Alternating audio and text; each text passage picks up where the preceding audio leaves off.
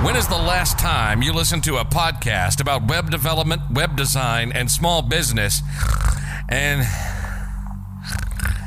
didn't fall asleep? Yes, we cover web development, web design, and small business, but like actual human beings with personalities. If you're a beginner, we're not going to talk over your head. It's more like asking your buddy for help. We have guests, we have fun, and let me tell you, these two can get off on a tangent. Ladies and gentlemen, welcome to HTML All the Things Podcast. This is Matt Lawrence and Mike Curran. That's right, everybody. We are back in this episode 145, The Truth About No Code. I'm Matt, that's Mike, and this week we'll be talking about no code, the pros, the cons, the comparisons to actual developments, to like custom development, whatever you want to call it, the branding of no code, because no code's kind of like a market segment now. The whole thing, we're going to talk about it. We're going to talk about it in comparison to coding, so if you're a developer, you'll probably still be interested. And if you're a person that just wants to jump into something, you'll be definitely interested. So if this sounds interesting to you and you want to support the show, you can go check us out on that Patreon, leave a review or rating on your podcast app, join us in our Discord server, or share this with your friends. And now, our feature presentation. Alrighty. We should have like a, like, you know that, like, was it THX? Yep. That'd be great. We already have like a super long intro, so I feel like that's not needed. But anyway, no code is a big piece of the web development world, and they give quote-unquote regular consumers, basically people that aren't like techies or aren't developers, access to powerful tools that allow them to make websites, web apps, and even mobile apps. Now these, again, quote-unquote regular consumers don't need anything more than a basic understanding of computers in most cases to take full advantage of these tools. Their power is not only valuable to these regular consumers, but to developers as well, which is why I think you will like this if you're a developer. Not only is no code often faster than custom code, it often needs less support, less patching, larger apps can be managed easier by a smaller, less experienced team. Now, if you're a developer, you might be rolling your eyes at the thought of this, like, oh, here comes the no code stuff, here comes all this propaganda or whatever. Some people just, if you're a developer, you might just hate no code, but their value can't be ignored. Like take a look at what I just listed there. Faster than custom code sometimes, needs less support and patching, right? Just to reiterate here, and larger apps can be managed by smaller, less experienced teams. Oftentimes this leads to a bunch of cost savings and can actually make it so that if your team isn't scaled yet, but you're getting a bunch of clients and you just haven't spun up all your staff, maybe a no-code tool is exactly what will work for you in the interim. You might be able to build a full client project on a no-code tool without having to hire someone else, without you having to learn a new skill. Now, on a side note, and I do want to make this clear, this is my opinion, but as a side note, I personally actually consider many of the tools that developers use to basically be no-code, not really the brand of no-code that we're kind of talking about, where it's like, hey, you don't know anything about coding, go use these no-code tools. But like the tools that developers use are kind of like no-code. So what I mean by that is, it's not in the traditional sense of it being all consumerized or anything, but tools like Strapi and countless other plugins, right? They can handle things like photo lightboxes, manage blog posts, handle user accounts, all that sort of stuff that you do over and over and over again. And there's many, many, many more plugins that do a bunch more. So if you really think of it, these tools, while inside of a developer's toolkit, they're really kind of designed like no-code tools in a way.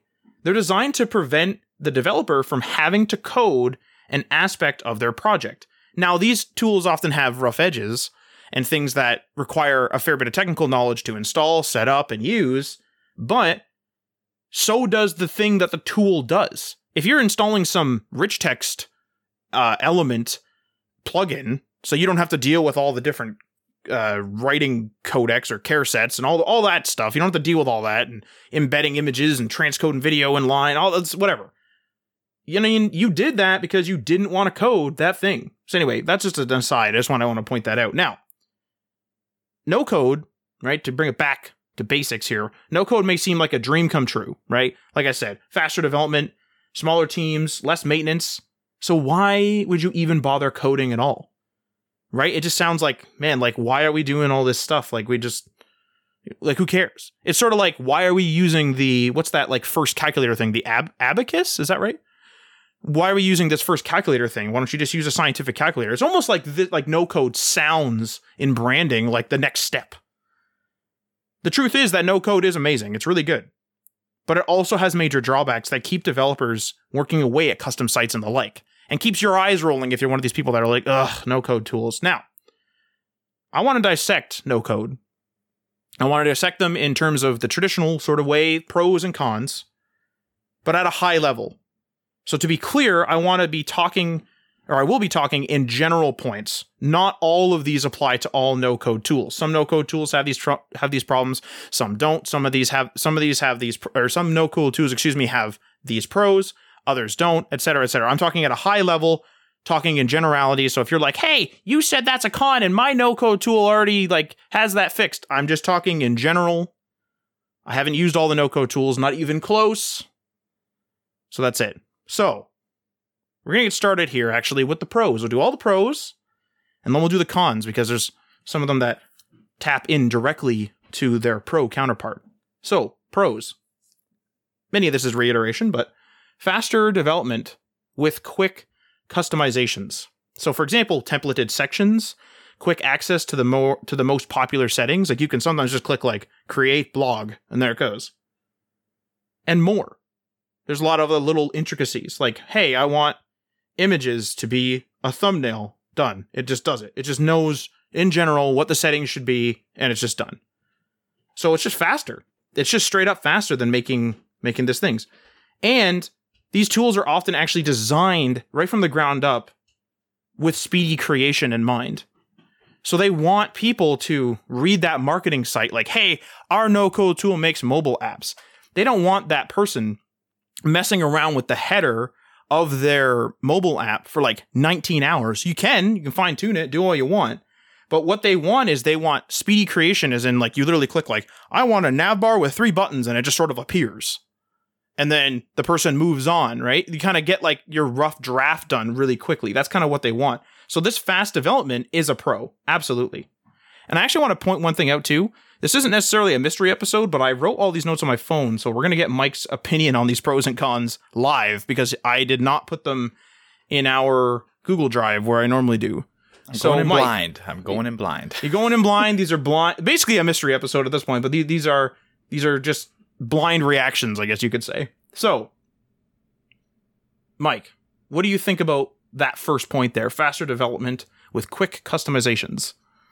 Yeah, I mean, I haven't used too many no-code tools, but in general, I've used Webflow. Now that Matt has actually given me access to the HTML things, I guess, beta site, the site that's not yet live, I'm able to go in there and actually start, posting stuff. From a development perspective, I don't have too much experience, but from a user perspective and just being able to do some minor changes here and there, it's very similar to full code tools, if that makes sense. I've recently had a little bit of a stint with Statamic. It's a CMS that actually one of the friends of our show, David Lindahl, has recommended a few times. So I've just been kind of going in and poking around and helping out here and there with the project on Statamic. And honestly, it gives me very similar vibes to how I felt with Webflow. So it has kind of the same workflow as just, let's say, a traditional CMS like WordPress, Statamic, like I was saying, even something like Sanity, which is a complete headless CMS. When I'm going in there as a publisher, or when I'm going in there to edit stuff, it gives me those similar vibes, and it's very quick, for sure. In terms of developing something with no-code tools, I think it's going to very much depend on what you're trying to do. If it's a blog, like a generic blog, and you have a really good idea of a template that you want, it's not only quick, it could be immediate. Bam, you have a generic blog. Yes, you have to change some titles and stuff like that, but that's the kind of stuff you would have to do even with code tools. It could be something, 100 times faster than regular tools. But obviously, and you'll talk about this probably in the disadvantages or the cons list, it's going to very much vary if you have any sort of custom functionality. Like if you have some sort of a crazy date functionality that you need to, do some sort of majiggering with like, making sure that only these posts show up on these dates or something like that, like some crazy date functionality. As soon as you get into any sort of custom code, then the no code kind of goes out the window, right? And then you're getting in, yes, you can still add custom functionality, but now you're not using a no code functionality, you're using full code. Usually there's some tools that allow you to do some really cool like pseudo programming that I've seen before, but in general, it's still kind of, you're still programming. Yeah, and actually that's going to be one of the cons, and will be talked about in the pros and cons here as an ongoing thing, because you can obviously oftentimes tack on sort of custom code, like embedded or however the no-code tool handles it, but it's a little bit weird sometimes, so we'll be talking about that in the pros and cons here and there as we go through. So the second pro here is administration and support is often handled by the no-code vendor. So for example, Webflow looks after its own hosting and fixes issues that arise. So you, as the person that, say, made the local used car lots website in Webflow, it's up, it's live, but somehow the hosting goes down. I mean, you might get contacted, which we'll talk about in the cons, but you might get contacted by that used car lot and say, hey, where's my site? And 9 out of 10 times it's actually a Webflow issue and they're already working on it. Now, this also does occur in sort of normal hosting situations as well, where if you're kind of hosting on something like HostGator or something like that, if their server goes down, they have to fix it. It's not like you're going to fly to their data center or walk to their data center, depending on how close you are, and then actually go in there and fix the server. That's not going to be what happens. They're going to fix it. So this is hit and miss. But when you start getting on a side note, it would be pretty hilarious if you actually did, fly to the data center and just start smashing on the door. And so just start ripping out servers. Server 2's down! Server 2 is down! Yeah, so... What the hell is going on over here? So, because it's a whole other different department. It's usually like a data center team, and it's usually like closer to an IT team. But the thing is that with a lot of these tools, when something goes down and it comes back up, depending on the complexity of your site, the other parts of it, will have trouble. So if you're having some really big advanced web app that runs on like Azure, and let's just say all of Azure goes down and then comes back up, it's possible that your site will have some issues, and those issues won't really be handled by the Azure support. And I mean, I presume, I haven't used it myself, but I presume you could probably ask them for help, but it's like your setup on Azure. So like they're more or less responsible for handling Azure. It's the same with just hosting, actually, I should use, because I've actually used this before, where, you go and you have trouble with your website. Some hosts, like HostGator or whoever, will try to, help you as much as they can. But at the end of the day, some hosts will just be like, hey, our infrastructure is working, our web server is working, everything's good on our side. We're not going to help you with your custom code.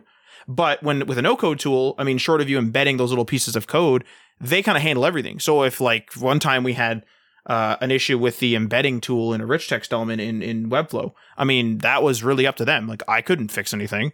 I could maybe help my user, and again, we'll talk about user support in a bit, but I could maybe help my user do a workaround, but you don't have like that stress of being like, holy crap, the site's down. Like, what do I do? Like, how do I fix this? Like, what's going on, and all that type of thing. I think that's a big positive, actually, of no-code tools. Like, getting rid of that cognitive burden of having to manage deployments, having to manage, and I think this is like the no-code that we're talking about right now is more talking about like Wix, Squarespace, and Webflow, because they do handle the hosting for you and the DNS stuff. All of that they handle for you, and that is a huge pain in the ass. It is, absolutely. Like it's it's easy to learn and all that, great, but even if you learn it, there's going to be some little gotchas, some little, little things that you don't learn that are going to screw you up a little bit. And when you have a service that not only handles the development side for you with the no code aspect, but the deployment side for you, you don't have to worry about a million different steps in between. Like when I was deploying the weekly growth goals application, it was like a lot of different spots. Like I had to deploy 3 different things, essentially. I had to deploy, or 2 different things. I had to deploy the back end separately. So I deployed that on Heroku. I had to deploy the front end on Netlify. And those services are great and they're really easy to use, but I still had to look up how to use them. I still had to connect the DNS of my domain to them. Like there was just a bunch of things that I had to do just to get the site up. And I had to change the code even to make sure that it was compliant with how Heroku wants it, et cetera, et cetera. Like, I literally had to do a bunch of work. I spent like a whole day doing the deployment aspect. And I budgeted that and I knew it was going to be that. But regardless, that's how long it took. With something like Webflow, it's built in. Like you don't have to take a day to deploy it because technically as soon as you get it, it's deployed. It's on the site already. You just have to click like publish or whatever, and that's it. So I think that's one of the main pros of using a no-code tool, especially for someone that's just getting into coding or just needs the tool for like, starting a business or something.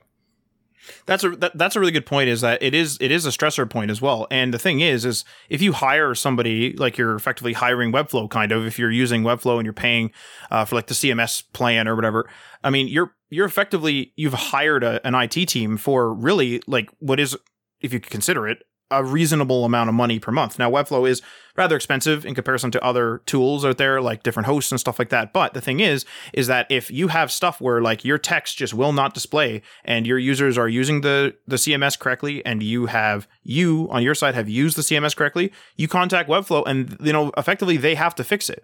You have an IT team there. And if you're a person that, doesn't want to be working all the time, doesn't want to worry about those phone calls or whatever, or like is fine with picking up the phone, but doesn't want that stress of being in the position of, oh my God, what server's down? What is happening? Why is this database corrupt? Do I have a backup? Oh, like, what do I do? Those worries are effectively gone. Now, sure, you could say, yeah, but what if Webflow goes down? Yeah, but like, what if all the servers turn off in the world? There's so many layers to support, and you're well covered when you use a no-code tool that has a good support team, that has a good amount of popularity, is a really good one as well. Is when there's a lot of popularity, usually the company that's hosting the no-code tool will actually hire a lot of people. Or same with the host. Your host, like we had a major outage in one of our hosts a few months ago, and it was a major outage. Like it was a couple of days where like things were intermittent, come and go, hit and miss. But the thing is that was the first time in something like 6 years that happened, and it was something they like divulged it. They said some sort of server went down or some sort of gateway went down, and it was like the hardware. So like the hardware was just, that's it. And so they needed to, get another piece of hardware in there, get someone to install it, then configure it, then test it, make sure it works and all the rest of it. And they were rerouting traffic around as they could to get it to be as intermittent, as working as possible. And then eventually that new part was put in. Like, are you going to do that? Like as a web dev, like, do you know how to configure like gateways? Like people forget that, yes, you're on the internet, but there's a lot of stuff that IT, specifically networking IT, has to do to get the website to you. And a lot that the data center guys have to do. There's hardware, there's software, there's configurations, there's stuff you have to be compliant with if they have certain things like HIPAA compliance or whatever, and they're selling you different packages with different compliances. There's a lot that IT has to do.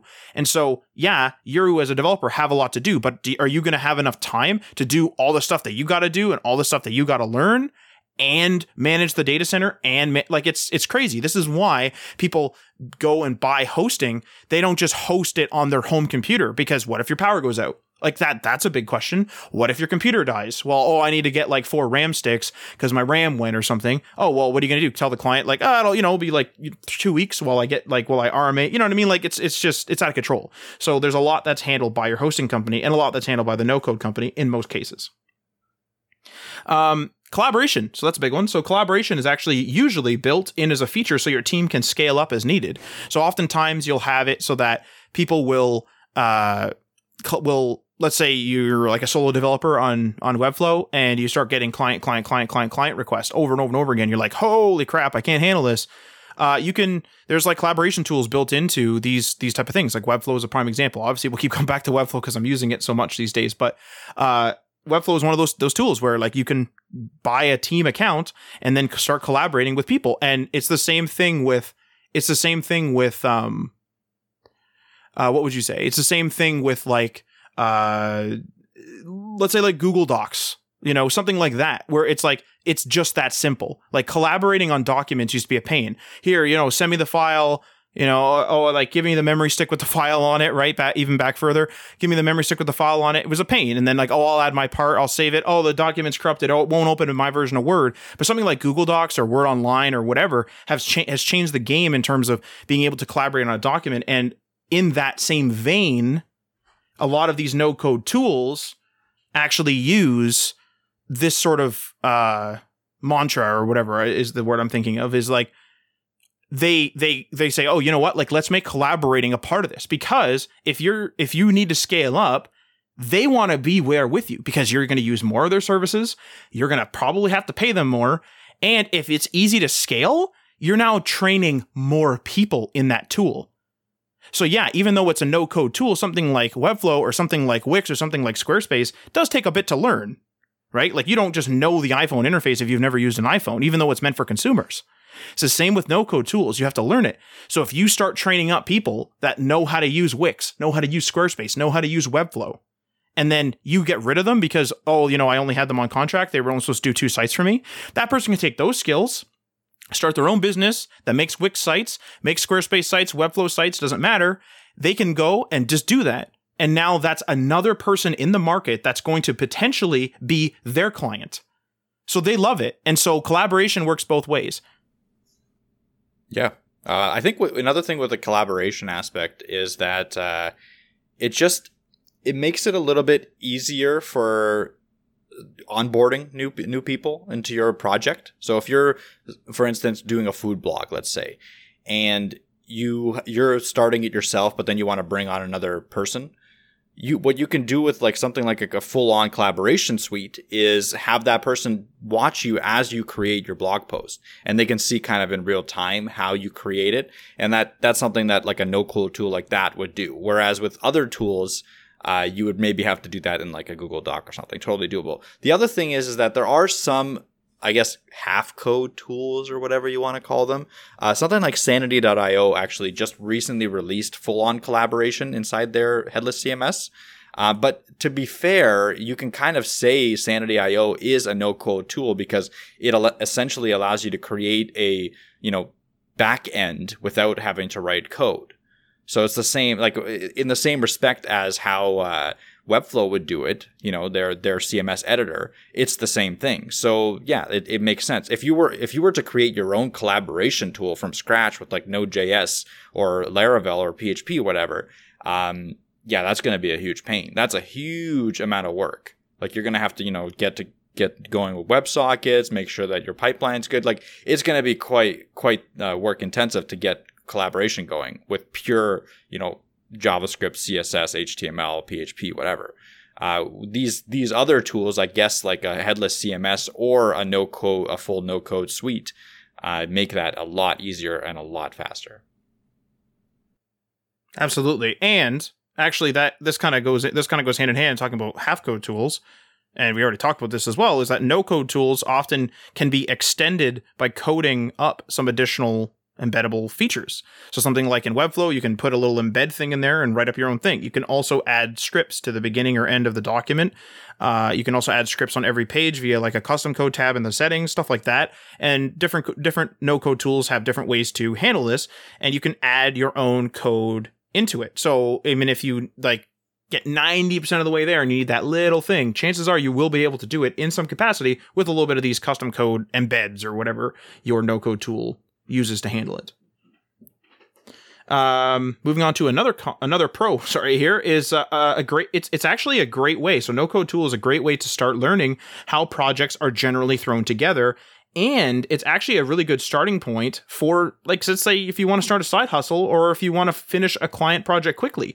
If you have skill gaps and the client's like, hey, I really need you to do this quickly, if a no-code tool can do it, boom, just go ahead and do it. And actually, realistically, to bring it back to that sort of side note that I said earlier, that's kind of why some developers use plugins. Some people don't know security, so they use a pre-built authorization program, plugin, whatever it is, to ensure that the user's credentials are secure. And so if they don't know security, which is almost its own field in and of its own right, they can just use that. So it's almost like that no-code tool for developers again. So you can fill your skill gaps. Like if you build a site and someone's like, I need a site and a mobile app, Cordova can fill the skill gap for you. Cordova is not a no-code tool, but it's in that similar vein where I don't know how to build native iPhone apps. I don't know how to build Android apps, but I could take my site, convert it to a mobile app. Now the client's need is met, and I didn't have to hire out. My skill gap was filled, and that's it. That's just the way it is. Or in the case of, let's say, Webflow or Wix, this guy kept calling me. He said I had 6 weeks to do this. Now I only got 2. Well, I don't got time. I don't have time to do the custom, but I can maybe negotiate with him and say, you know what? I can get 90% of what you want in 2 weeks, but it's only going to be 90% of what you want. There's that little bit of negotiation there. Or maybe you can just reach that goal and just use a no-code tool and do it more quickly. Just that's it. And so sometimes you can just use no-code to your advantage. And if it isn't clear already, if you haven't been listening to the show, I'm an advocate of reaching for the tool that is perfect or that is most fitting to the job. Yes, scalability in mind and this and that, of course. But the thing is I have friends that will spin up like huge enterprise routers in their house. Why? Like, if you have a lot of servers in your house and you're a server admin and you're like playing with servers, yeah, go ahead, do it. Of course, have firewalls, this and that and the other thing. But then they ask me, like, why don't you? Because I'm trained in that type of stuff. I can do some of that stuff. And why the heck would I? I use the internet a lot. I go to the store. I buy a very good router that's $300, $400, $500 in that range, and I just hook it up, and that's it. I can do my changes that I need to, my port forwards and stuff, but I'm reaching for the tool that's good for the job. I don't have to take the hardest path. And that's kind of what I'm getting at here, is that a lot of people will almost find like, well, I'm taking the harder path. Like, is that a flex? Is that a flex? Sometimes it is, I think. I think it is if it's for that purpose. So for example, if you're a person that's like, I can just click a button and like it'll generate this whole song for me. Like this AI algorithm will do the whole song for me. And let's say it's a super complex song, and then you come in and you're like, you know what? I'm going to do this on an actual guitar. And it's like, it's considered impossible or very difficult, and you do it. That's kind of a flex, right? That's something like that. But if you're a person that's like, yeah, well, I spent 6 months more on all my client projects and obtained the same result. Is that a flex? Like, is that good? Like, I don't think it is.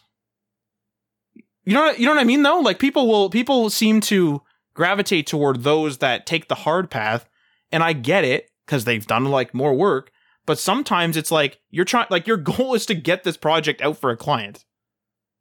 Why did you take longer than you had to? And that's not me saying like always go no code, but it's a question I have. It's serious. Like sometimes it's just like, why did you do it that way then? Like, oh, I spent all this extra time on this. Yeah, but if you obtained literally the same result, why? So that's just my 2 cents on that. So like another thing is that a lot of people will kind of go against their client's personality or go against their client's wishes because they're more used to something, or they're just they're trying to learn something, whatever. Like for whatever reason, like they like to overcomplicate things. Maybe not that way, but like they like to use these set of tools, even though it's not conducive to the client's way of working. Because if a client came to us or to me or to whatever and said that like he wants to be able to tinker with it, he wants to be able to learn about like the systems, they want to be able to like change a lot in the site on their own, that to me immediately screams no code. You know what I mean? Like we've had that situation. In fact, that's exactly the situation that led us down the Webflow path. Is someone came to us and it was like, I really want to have a site that I can control as much as possible. Like they've used WordPress before. It wasn't up to their standards for what they wanted to accomplish.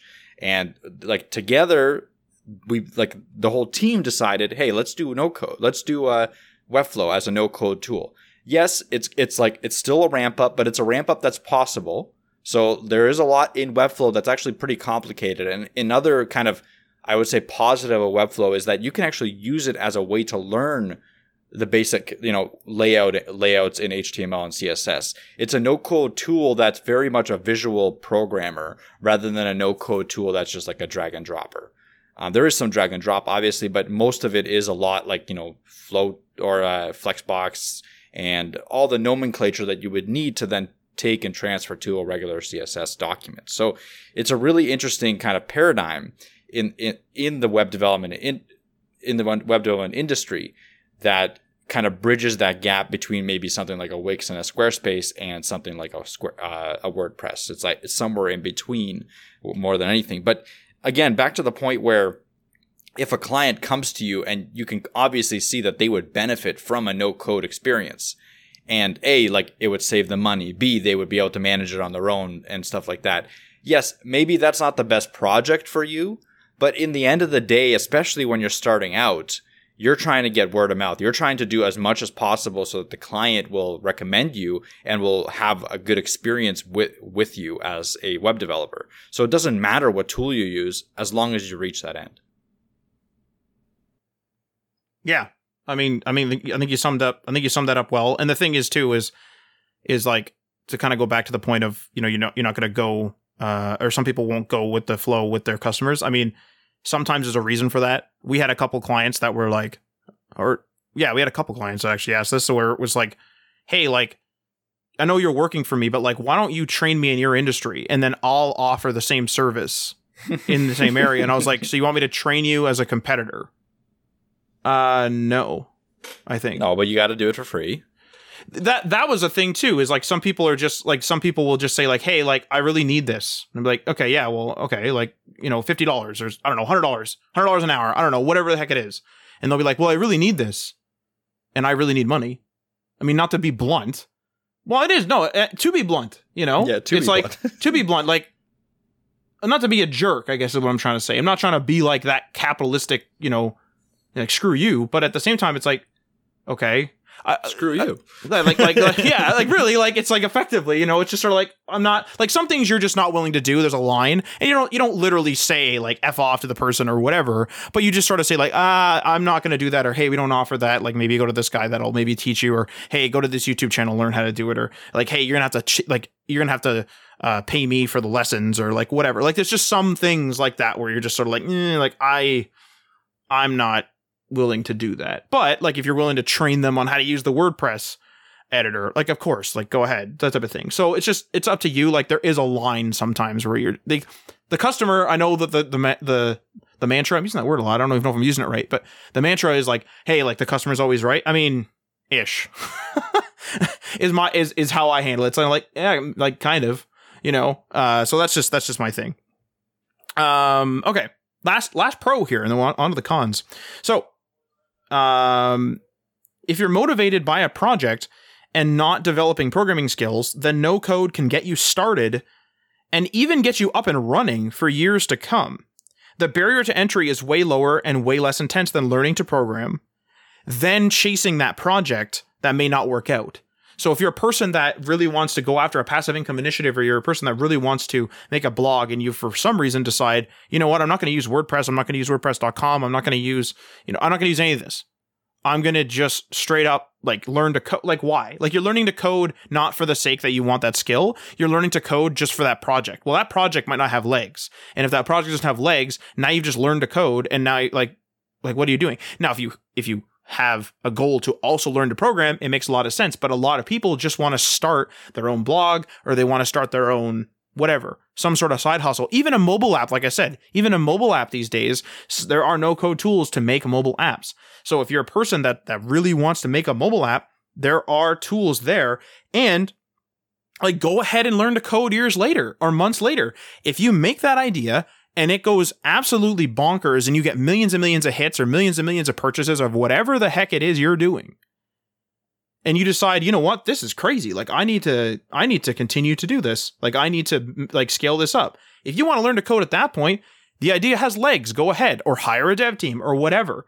But like to me, it just doesn't make sense to go the whole way to like learn a whole field and then be like, that idea didn't work out. It's sort of like, well, all right, like that kind of was a waste of time. So that's kind of another pro of no code tools. It can kind of get you started. Yeah. And another thing that I've noticed over the years is that no code has kind of gone into the space of like where WordPress used to be. So WordPress used to be for people that wanted to quickly get started without having to, learn development, and they would just get a template and start it up. And then it would eventually get into the point where like the template was just a disaster and they could only do a very minor amount of things and stuff like that. So a lot of the times when my friends would come like talk to me and they'd be like, hey, how do I start my own site? Like, I don't really have a lot of money. I just want to have an idea and this is what I want to do. Before no code, maybe like 5 or maybe 10 years ago, before Squarespace and Wix really took off, I would always recommend them to WordPress, and there would be a lot of guides out there that would get them started at least, and maybe I could help them a little bit. But for the most part, that's where I went. Nowadays, no code has gotten to the point where that's what I'm going to recommend. If you're just trying to get an idea off the ground, like Matt was saying, no code is absolutely the place to be for that, because it can do a lot. Like, you could do e-commerce fully no code at this point. Like, you don't need code for e-commerce. And if you need to get a quick site, like a Shopify site up, that is a no code experience, and start selling your product, you can do that in a matter of like, a day or two to get all your products listed and stuff like that without having to do it, without having to pay a full development team. Now, this is a development podcast, so people might be like worried about the fact that our field is going to be dominated by no code, which in some cases, yes. If you were the kind of developer that was only doing business card sites and small little blog sites, like very small potato stuff, like $500 to $1,000 or something like that, yes. What the heck is a potato site? Small small potatoes. Like, I'm talking about like just sites that aren't that big. Like their scale isn't. Yes, their scale is small. Yeah, small potato. Anyway, so if you were doing one of those sites and that was your forte, and you were only doing those, then yes, potentially this no code movement could eat into some of your sales. But for the most part, anytime you start talking about larger projects and the projects where web developers actually can make decent income, those will not be able to be solved by no code tools in the near future, at least not in a good way. You know what I mean? Like, it's always going to be a lot of compromise that you're going to have to do. And usually when a team has the budget and has the expertise and has the leadership, they're going to turn to a development team. And you know what? In my opinion, it's going to lead to better jobs for developers rather than having to be stuck doing like really shitty websites that are kind of boring to do at all times. So I don't think it's a problem. I think it's actually a solution to a lot of problems where, if a friend comes up to you and asks you to create them a site and you just don't have the time, you can easily recommend one of these no-code tools, and they can get up and running and they'll be happy to use them.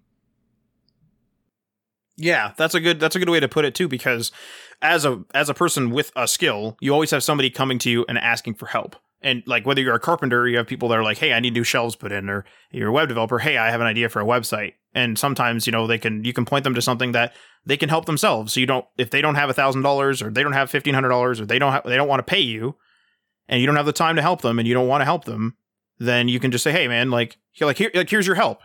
Go here, check out this YouTube channel, away with you. You have helped. Like, here you go, help yourself now. And a lot of the time they won't know about that type of stuff, because they'll come to you before they even look into it. And then that's it. And like, sometimes people will just be like, hey, thanks, boom, that's it. And you've just helped them. And that's the end of it there. So that's a good way to put it. On to the cons now. Every time I say cons, I always think of like Khan from Star Trek. Yeah, Khan!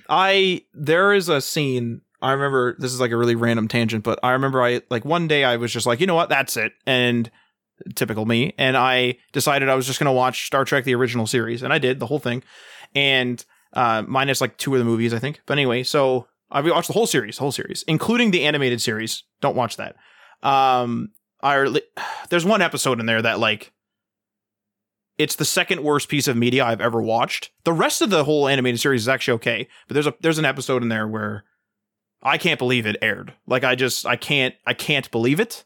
And anyway, I'm not going to get into it because we can have a whole podcast about that one episode. It's incredible how much I didn't like that episode. It's just like, wow, bad writing and bad animation. Good. And it didn't make sense. Good. So, anyway, we're not gonna go there. Anyway, but the rest of the show is fine. Go ahead and watch the rest of the animated Star Trek original series, animated series. But anyway, I forget what the original point was I was gonna make. But anyway, apparently I watched that. There's my tangent because I forget the point. I remember the point. Do you remember the episode, Mike? Did you watch that series? You watched it, right? The original Star Trek series? Yeah.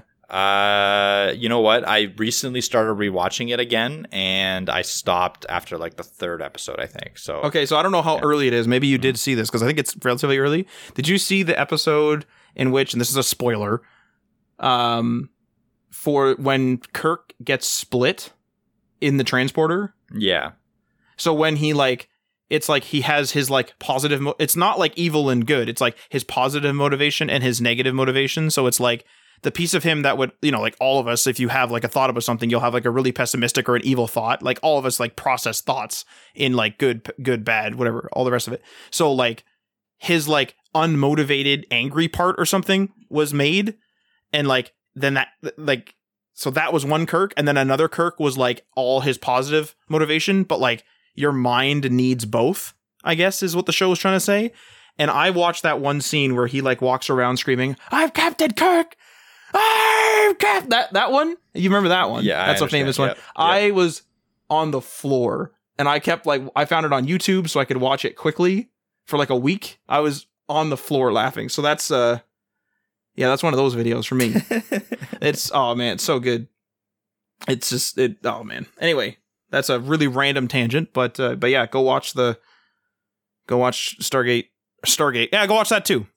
Okay, back to the cons here. Support and administration. Now, I know I said that this was actually a pro, but again, I'm going to tie in some of the pros with the cons. While this is typically handled by the no-code vendor, and when I say no-code vendor, I'm going to use that a few times in this con section. I'm talking about the person that made it, so like Webflow, Squarespace, Wix, the company, basically. So support and administration is mostly typically handled by the no-code vendor, but it still has to be handled somewhat by the creator. And if you're not versed in support, interactions can be clumsy with your customers. So for example, customer calls you and says, "Hey, how do I log into this editor?" You kind of got to be ready for those type of questions, whether you have a knowledge center that written up and you can send them a link, or whether you know where to send them the link to, or whether you know how to help them. You just got to kind of be ready for those type of support things, because those type of things, I guess you could pass it on to Webflow or could pass it on to whoever, but you're not going to. So that's just be ready. Basically, that's one of the cons, is that it's easy to overlook those type of questions. And then you're just like, oh crap, I actually don't know. And I'm like not at a computer. Like I don't know where that link is. So you might want to be prepared with so like a prime example is we had a customer that went on to an email service, and they just couldn't, or like I just couldn't remember where this link was to their email settings. I just couldn't remember. And so I was like, you know what? I keep sending them email after email after email with the thing. Like I keep remembering or keep reminding them. And when they ask, "Hey, what are my email settings for an email client?" And this information was already public, short of their usernames and their passwords. I was like, well, why don't I just make a web page on our website and then just give them this web page? Because all this information is public anyway. It's on the vendor's site, but I just can never remember the vendor's link. I'll make it a real easy to remember link for myself. I'll bookmark it, whatever. And then whenever they ask a question, I can just copy the link, send it to them in an email, and it's just much, much quicker. And I can add and edit details right there, so that if they're a person that's like more independent and they won't ask me, they'll bookmark it themselves, then they can just refer to that and get the most up-to-date information. So that's exactly what I did, and it worked out immensely well. So just like a little tidbit there. Next con here. Scalability has its limits preset. So for example, if you have a no-code tool that has the highest plan, like the gold plan or whatever, and it says you can only have 1 million monthly visits, then that's it. That's it. It's over. Now, unless you can go into an enterprise plan and broker a deal with the vendor, that's it, man. So it's not like Azure where you can just like keep growing and growing and growing. And yes, there's a physical limitation of everything, but you're not going to overtake every server in the world. You're not going to overtake Azure, or chances are you won't. So if you expect big numbers like that, or you start getting close to that, you might have to just leave that no-code tool altogether, which may cause you to have to build out a whole thing. But I mean, if you're in a niche and you're just sort of like, I got like 400 members on my membership site, I mean, you're not going to hit your 1 monthly visits probably. So just something to keep in mind. That scalability is preset. Arguably, for most people, they're not going to hit those monthly limits. Like if you're building an app that's meant to hit millions of people, then you better have a budget of like millions of dollars for the marketing to get those millions of people. This is where like a lot of these like half-baked ideas always fall apart for me. I get a lot of pitches coming my way from friends, from random people on the internet, from like coworkers and stuff like that. They're like, why don't we make like a social media site? Why don't we make like a really easy to use, some sort of application that everyone's going to use? And I'm always like, okay, great idea. You can make it the best ever. Like you can make a site that's 10 times better than Facebook. Not even that hard, honestly, because Facebook is like not that great. Like it doesn't do anything that well. It's like filling forms. Like 90% of it is like a bunch of forms that then display the contents on the exactly. page. Like it's really not that hard to make a Facebook. How the hell are you going to get people to use it? Well, they'll see that they like it, and who's going to see that they like it? Who's going to see it? Yeah. Yeah, what are you talking about? People? Like, how are you going to do it? How do you think these other sites did it? They spent millions upon millions upon millions of dollars to get people on there. They gave away stuff for free, all that, et cetera, to get people to use it in adoption. If you build something great and you have millions of dollars, sure, you're going to get the scale.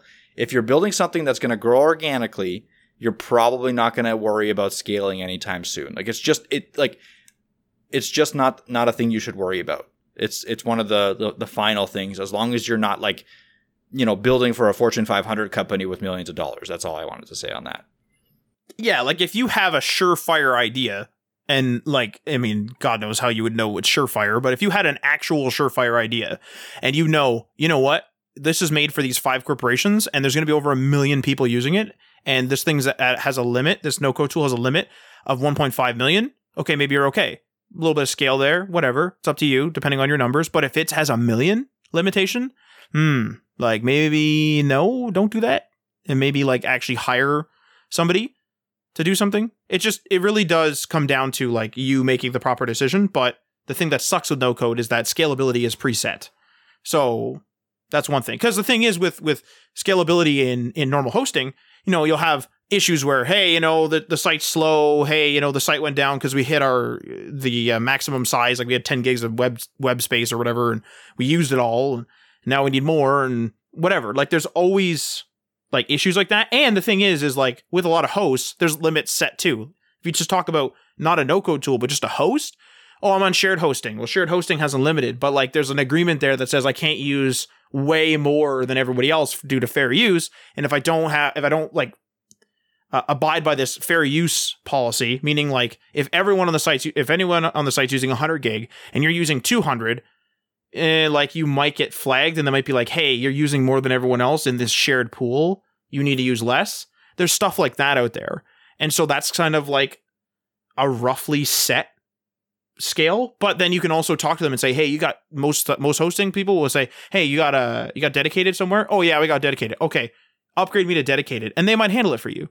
So there's definitely like predefined scalability. Scalability is also a huge part of like cloud computing. So you could like buy a scalable thing where it's like, I'll just pay for how much I use per minute, per second, per whatever, per day, whatever it is. And then you can go with that. So it's just with no code, it's just very, very cut and dry. Million hits. That's it. Then what happens? Who knows? Like, I don't know if the site would shut off or whether they would tell you, hey, you've outgrown us. I don't know. I've never actually seen anyone outgrow a platform like that. But I do know that the Passive Income Podcast, Smart Passive Income Podcast with Pat Flynn, I remember him mentioning in passing one time, so I don't know the full story, but he used to use Bluehost for one of his sites. So I think it was maybe his main site. And then he said he outgrew it. So I presume he like outgrew the Bluehost. Now, whether he still uses their dedicated, if they have that, I don't use Bluehost, I don't know. But like even stuff that's like not as no code as what we're talking about does have scalable limits, but no code is pretty set in stone unless you can negotiate with the vendor. Okay, next con here is feature limitations are also set. So for example, if you want to make a Webflow membership site and you do not want to use third-party plugins or services, like you just want to train your staff in Webflow, you're out of luck. Done. You're already done. There's like a third-party plugin or third-party service or something that I saw once, never used it, that says that they can make your Webflow site a membership site. And there's obviously ways to like plug it into it and all the rest of it. But if you're a person that just says like, hey, we want to be in the Webflow ecosystem and that is it, you're done. You're already done.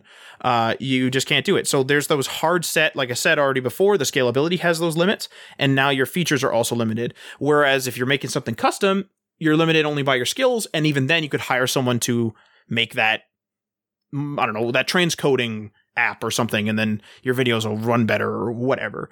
So that's another limitation. That's what here's where no code starts falling apart. It's when you start bumping up against these walls, you kind of start getting into problems. Now, another con here. Very small details can often not be changed. So many no-code tools have customization. Of course they do, a lot of it, but not infinitely customizable. So, you could, if you wanted to, I don't know why you would do this, but you could make your button on your site 1 by 1 pixel. You could in custom code, but in a lot of no code, it'll say like buttons must be 50 pixels wide or something. Not all of them, but some of them would.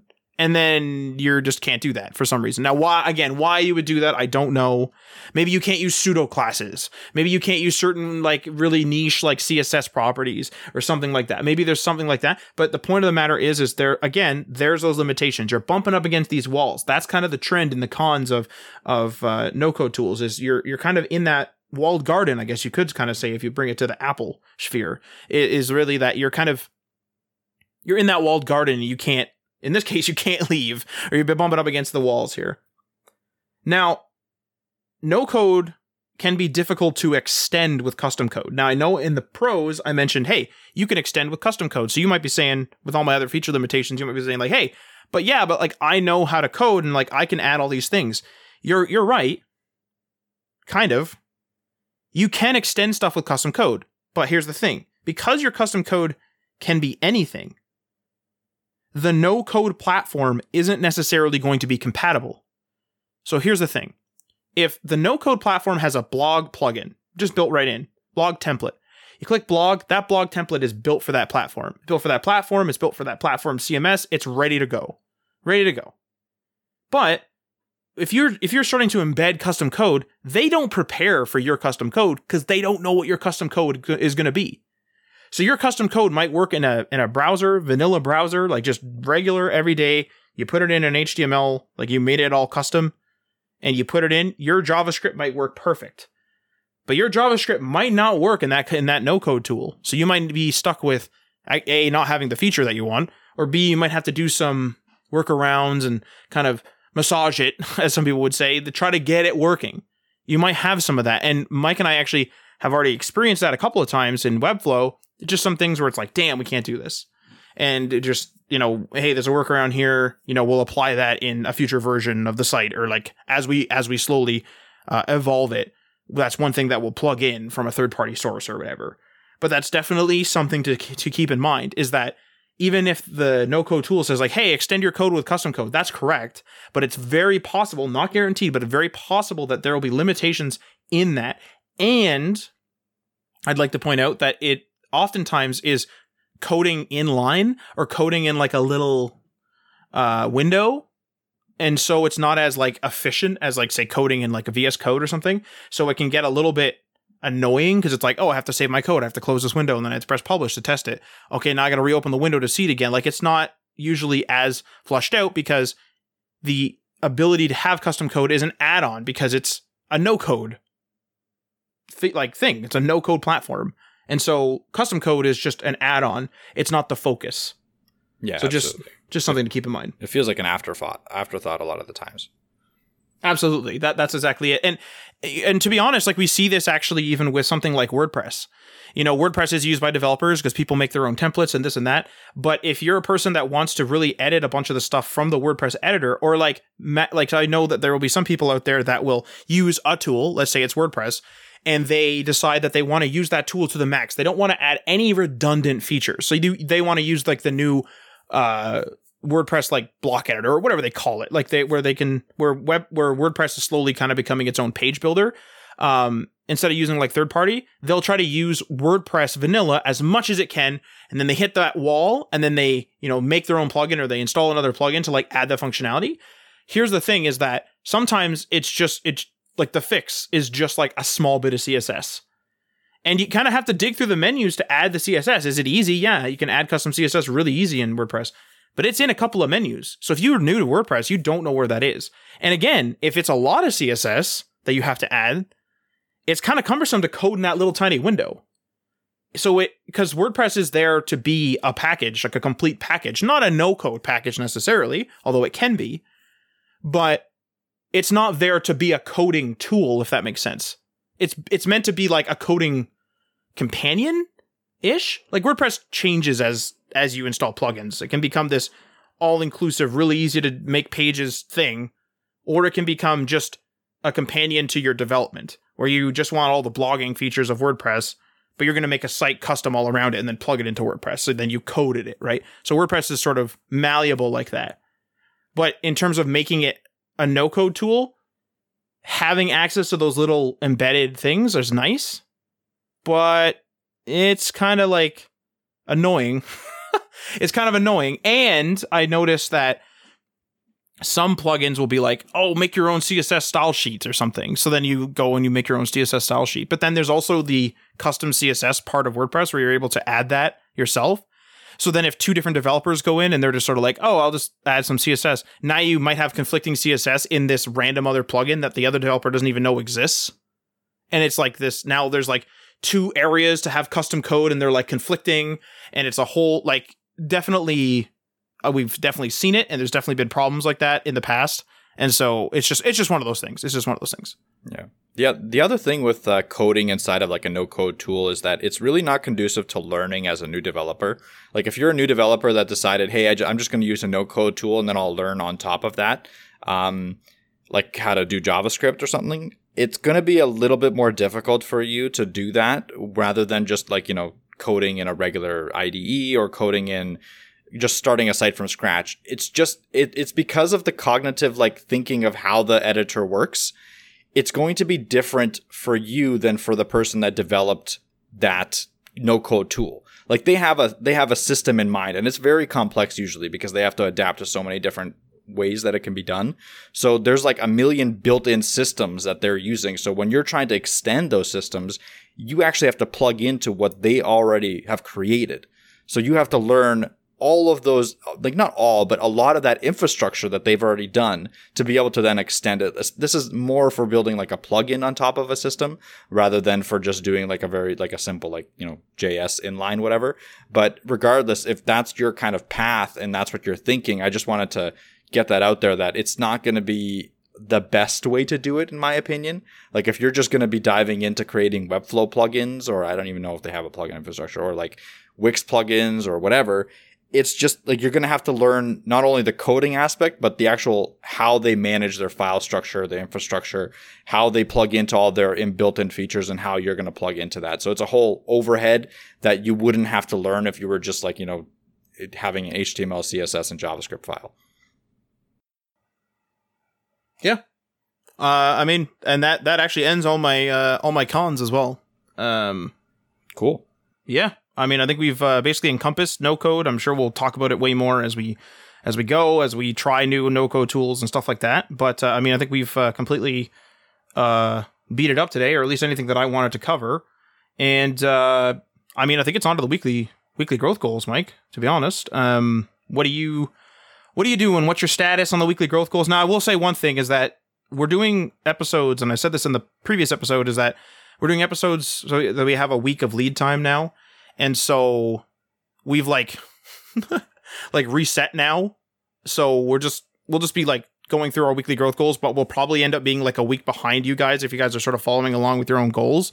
But we'll still have like a goal every week, and a goal every week, and a new goal the next week, and all the rest of it. But it's just a matter of we're like a week behind now. But like, I mean, short of you hearing this, it's kind of invisible to the user. So yeah, not only that, you can actually check what we're doing on the weeklygrowthgoals.com app, and then you'll be like in sync with us. So if you're curious what we're up to a week ahead of time, just check out that app and you can participate yourself and put your own weekly growth goals in there and stuff like that. And then this is my like weekly reminder to get Matt to use the app because he's not using it. So Matt, use the goddamn app, please and thank you. Jesus, so Murphy, you hear the language on this man. So that everyone can see what you're doing. So yeah, my last week's weekly growth goal was doing like just really interacting with Twitter. So I decided that I'm going to follow this new strategy that I heard about. It's do at least 8 posts on different people's Twitter, like comments, 8 comments on different people's Twitter accounts a day. And then post like at least one of your own original ones. So the one original one is actually not as important, but I have been doing that at least. And I've been actually doing way more than 8, I would say. I've been posting all over the place on Twitter. So That's something for everyone to look out on. If you haven't started following us on Twitter, we're at HTML Everything on Twitter. It would be awesome if you could follow there. I'm going to be trying to provide some value content on the daily basis, whether that be like some code pens or some interesting things that I found or just some musings of my own. So you can definitely check us out there. But I am going to be interacting heavily with the community. So if you're already on Twitter and you have an established community, just let me know. Like, let's connect and we can kind of do some collaboration or something like that. But for next week's weekly growth goal, I think I'm going to go in a little bit of a different direction. And I think I'm going to do a blog post for next week's weekly growth goal. So I have done like a few extra blog posts over the last month or so. So I kind of want to continue that trend and just really get a lot more content out there, especially because we have the HTML All Things website coming out anytime now, really. It could potentially be out when this episode is out. I doubt it, but it's possible. All we're really doing now is filling it with content. So I feel like that's probably a good thing to do, is actually provide a piece of content. Yeah. Yeah, cool. Because we actually had a lengthy discussion actually before this show talking about sort of long-term plans. I have some cool, we have some cool ideas for sort of like, I want like an overarching goal for the site's content. And I want to get away from just the simple, but we'll still do this type of stuff. But I want to get away from the sort of quote unquote simple or stereotypical maybe, or whatever, templated sort of top 10 ways to, we'll obviously still do those type of things, but because they are valuable, but we, there are some cool sort of things that we want to distinguish ourselves with. And we also, as you know, as a little bit of a teaser, have some different educational background than just web development. So we're going to try to tie in some of those skills and knock the old rust off those college skills and see if we can't come up with something cool that marries web and these other skills, which I'm, like I said, just a tease. I'm not going to let you know because we don't even know if we're going to do it. But my weekly growth goal was to figure out the Google ads and figure out the Amazon affiliates. I ended up doing the Google ads. They're ready to go and I can embed them. They're working. That's it. I haven't embedded them yet, but like just wanted to get the account sorted. That is sorted. The Amazon affiliates, I did not do. And the reason why I did not do that is because I decided to do a little bit actually more work on the HTML All the Things website, because I don't think we'll be using affiliate links quite yet. We may. I don't know yet. And because that was a question mark, but Google ads are not, I decided to go after anything that's going to expediently launch the site. So I'm actually going to go in the same vein as Mike this week. And I'm going to say I'm going to do content management. So whether that be add a piece of content, fix up how the content's displayed, because some of it's a little bit, I do kind of want to change it on how it looks on certain screen sizes and stuff like that. So I'm going to do content management. Now that the content's in there and we don't just have all the lorem ipsums and stuff like that, I'm able to see the real world result of what I've done, and I'm able to tweak it. So that's where I'm at. Either I'm adding to the content, editing how the content looks, do that type of stuff, because the site is effectively done. We just need to fill it up, and we are. So it's not like we're slacking. So the site will be out soon, possibly at the time that you're listening to this, possibly not, or even out piecemeal. Who knows? But that's where we're at. Weekly growth goal is semi-complete because it kind of got changed in the middle, but yeah, the bulk of it's done. So that's it for my weekly growth goals. Post that there on the weekly growth goals app, please. Damn it! I knew you were gonna say. I just did it. I just did mine. So I tried to get real quiet at the end there. I tried to trail off to try to make you bored so that you wouldn't tell me to use it, because I don't know what it is. There's something that's so bizarre where I'll use Microsoft To Do with reminders. I'll use reminders. It's just doesn't even need to be to do. It could be anything with reminders. And it'll help me. I'll get so much more done. I'll be like, wow, that was a great productive day. I feel great. Next day, don't use it and not productive. And I just won't use it. I'll be like, man, back in the day I used that To Do app. I used it once. But in my brain, I'm like, man, that was great. It was one day. One day. But it's just this. I'm going to force you to use this. That's the difference here. It's no one was forcing you to use the To Do. I'm going to literally message you every day if you don't post something on there. I should make my weekly growth goal app make the weekly growth goal to not use the weekly growth goal app. Damn it. I can go in and change it. You're hindering my personal growth, Mike. I'm an admin. I can go in and change that. I have the ability. Edited by administrator, yeah. All right. So I think that's it. That really concludes it. I hope you enjoyed the episode about no-code tools and how they relate to coding tools and all that cool stuff. If you want to support the show and more episodes like this and more episodes about a bunch of other coding stuff, we are on Patreon. That's patreon.com/HTML all the things. Check out the tiers and give that a go. And many thanks to our $3 tier patrons. Sean from RabbitWorks JavaScript at youtube.com/RabbitWorks JavaScript. Garrick from Local Path Computing and Web Design on localpathcomputing.com. Ryan Gatchell from Blue Black Digital on blueblackdigital.com. Chris from Self-Made Web Designer on selfmadewebdesigner.com. Tim from The Web Hacker on thewebhacker.com. DL Ford from dlford.io.